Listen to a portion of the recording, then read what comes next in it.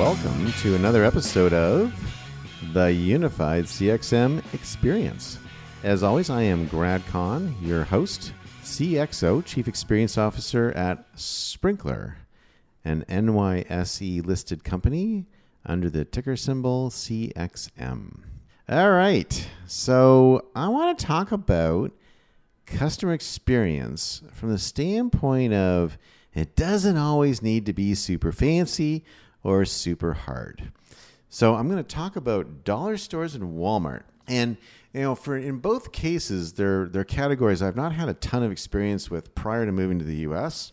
Even after I moved to the U.S., it was not sort of part of the way that I shopped or lived.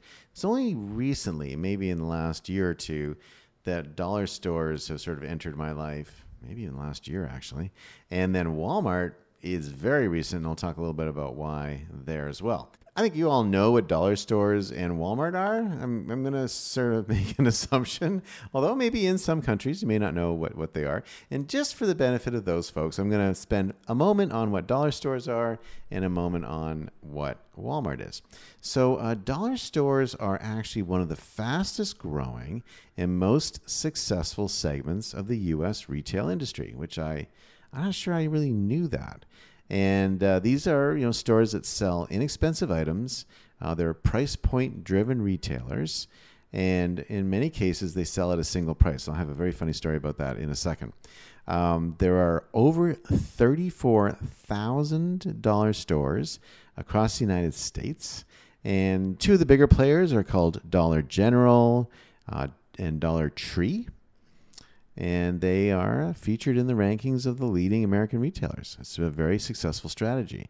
So I went into my first dollar store probably, maybe January of this year. And I'd moved to Florida, and there was a Dollar Tree nearby. And my lovely fiance, Rachel, is a huge dollar store fan. And she talks about them all the time. And so I was like, oh, okay, dollar store, whatever. And I had a sort of a loose understanding of what the dollar store was, but it just seemed like a place for a lot of cheap stuff to be. And I didn't have the need to buy a lot of cheap stuff, and I didn't see why we would need to go in there. And Rachel kept saying, oh, we got to go in, you got to try this out, you're going to love this, you got to check this out, you got to check this out. And finally, we go into Dollar Tree. And so we walked in, and I was like, okay, well, it just looks like, mid-70s byway. If you're Canadian, you'll know what I'm talking about. Or maybe a mid-70s Kmart or a mid-80s byway. That's probably the way I would describe it. And, it's like, not crazy attractive. And the cashiers seemed to be behind glass. And the shopping carts all had little sticks on them, so they couldn't get lost in the store, and it was like fairly utilitarian. And I'm like, I don't know. I mean, it looked okay. And I'm walking around, and I see it was kind of Easter was coming, and so I saw an Easter item, and I said to a clerk, I said, "Can you just help me for a second?" She said, "Sure." I said, "How much is that basket?" She looked at me kind of quick, and she said, "It's $1." I said, okay, great. Well, interesting. Exactly the same price as the name of the store. And so I walked around a little bit more, and I saw something else. It was pretty cool. And I said, how much is that item? And the next clerk sort of looked at me with a bit of a weird look on their face, and they said, it's $1. And I was like, well, how about this item over here? And she looks at me and goes, $1. And I said, and this here? And she's like, starts speaking really slowly because she obviously has concluded there's something deeply wrong with me. She goes, $1? And I went, wait a second. I said, is everything in here $1? And she's like, yeah, it's a dollar store. Now, forgive me, but like I kind of felt like dollar store was like a communication of the value, or that some things were $1, but some things would be more than $1, or I don't know. I didn't get that everything in the store was $1. It's interesting how that changed things. Suddenly I was like, wow, all this stuff's $1. And, when it's $1, it just doesn't seem like that big a deal. I could buy this, not like it, throw it out. It's just $1. And next thing you know, I'd filled a shopping cart with stuff that I didn't know I needed, but I did need. And they were all items were $1. Now, there's no sales. They don't have half price. It's just $1 all the time. And, checked out through a fairly utilitarian checkout function, dumped the stuff in the car, went home. All of it worked great. A lot of pool stuff, things for the outside, worked fantastic. And I thought to myself, wow, that was a really great experience. And it wasn't a lot of frou-frou and a lot of bells and whistles, and didn't have there's no online experience to go along with it. There were no touch screens in the store. It was very, very utilitarian. It was very throwback. And I was like, why was that so much fun? Why did I get so much joy out of that experience? And that price point, that $1 price point, has a freeing component to your decision making. And the sort of decision making you have to go through in a normal store. Do I want to pay this much? Is it a good deal? Do I feel like I could get a better deal somewhere else?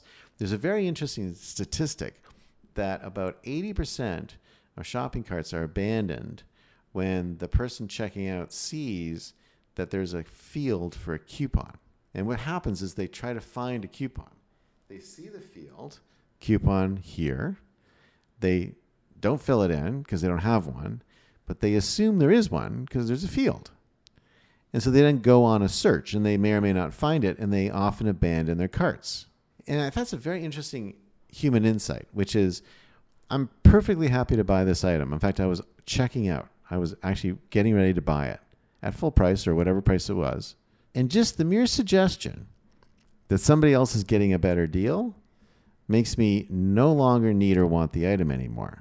The dollar stores, same idea, different way of thinking about it, which is there's no sale. There's no better price. It's $1 or dollar or it's $1, whatever expression people would want to use. And you're freed from the constraints of looking for the deal. You're freed from those constraints of price comparison shopping. It's a very powerful idea. I no wonder it's the fastest growing segment. The power of freeing people from the worry, from the post-purchase dissonance. I've got a good friend who bought something recently. It was $20 and really worried about that $20 decision because it may not have been the best thing to buy, and that $20 just chewed away at her. 20 bucks. Something about the dollar store that makes it very compelling. I feel like there's probably room for a modern day 5 and dime, $5 and $10, something like that. But you remove that, it's pretty powerful. Very powerful experience, because what they're doing is they're not trying to make experience something that you're paying for. They're playing with the experience of the purchase and eliminating some of the worry of the purchase. And there's a lesson there, and the lesson is that experience is not necessarily about spending more money. Experience is about how you land the entire choosing, buying, paying experience in a way that people enjoy it more. All right, Walmart. So I've never been in a Walmart, not until very recently. Some people may find that surprising. There weren't a ton of Walmarts in Canada. They'd started to roll in, but nowhere near me. I've often lived in cities and pretty close to work, and I often walk to work and fairly urban environments, so just never had occasion to go to a Walmart. So I finally went to a Walmart. Why did I go? I went to the Walmart because that's where they had my vaccine. So I got my first vaccine appointment at a Walmart. And I will say the first appointment was amazing. I walked in, there was no line. I was processed and had my shot in minutes and sat for a few to make sure that I was going to be okay.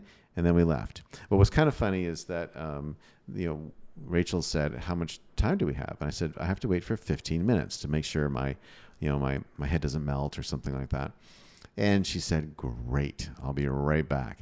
And so she did some version of, sort of shopping spree where she went zipping into that store and in 15 minutes managed to fill the cart. It was great and got a whole bunch of stuff that she couldn't normally buy at Walmart. And then we checked out. So that was a great deal for Walmart because they served the vaccine to me and I bought a bunch of stuff. Went back the second time to get my second vaccine. I was on the Moderna. And it wasn't quite as coordinated. Things were a bit busier. Took a couple hours. But I live streamed that shot to the whole company. So people saw me getting my shot, which was kind of cool. And they were kind enough to let me do that. And then I had my second vaccine shot. And what was interesting to me about Walmart, and I'll try to use beginner's eyes on this to sort of, create maybe some perspective, was just how incredibly well organized the store was from the standpoint of wayfinding. If you look up, all these great, huge, monstrous signs are in the ceiling, and they show you where things are and what departments are where. It's actually a very small store in a way, although the square footage was extraordinary. But it's a small store because the size of these overhead signs is so significant that you know where everything is, and you can look around really quickly. And it was very easy to find my way. So it was really a great experience. Like, I was blown away by how easy it was to shop and find things in Walmart. Got what we needed. Very efficient process with the vaccines, and out we went. And again, it struck me that they've delivered a good experience, but again, they didn't spend a ton of money. What they did is they put some thought into the finding experience, right? So dollar stores, I think, are optimizing on the checkout experience, reduce price dissonance. What Walmart's doing is on the finding experience, they make it very easy to find things. You can go around and get whatever you need in the store fairly quickly. I thought that was a very interesting insight as well. People are basically looking at all these different stages. And I would say that the dollar store did a very poor job of finding, partly because I think the inventory is changing all the time. So you just have to kind of randomly go through the aisles. But finding was terrible at the dollar store. Checkout was easy. At Walmart, checkout was fine. Nothing special one way or the other. There was still that dissonance of, am I getting the best prices here? I think I am, but am I? But the finding was really fantastic. So interesting ways of thinking about the experience. What I encourage you to do is break down your experience. Break it down into how easy it is to find the thing that I'm buying. How easy is it to gather it, put it in the cart or, kind of put my hands on it one way or the other. What is the post-purchase dissonance management system like? How am I going to check out and pay? And what's it like to get back into my vehicle or transportation and move it back to the house? And thinking that through from end to end is, I think, a very powerful idea for retailers. If you heard me talk about B&H Photo Video Audio the other day, they have done, I think, amazing job on the middle part of the process. Right, so the findings, like, okay, you have to talk to a person. The checkout is fine. You're standing there with a credit card, usual. But the process of putting everything together into a single order, putting on that little conveyor belt, and then moving it to the checkout, very cool. Very cool. So all sorts of different ways of managing this, but they're all looking at different parts of the journey. So think about that when you think about experience. Don't think about, I got to spend more money or I've got to do things, that are, fancy. What you really have to think about is, how am I making the end-to-end experience easier for my customers, and how will that ease translate into loyalty and ongoing usage? For the Unified CXM Experience, I'm Grad Conn, and I'll see you next time.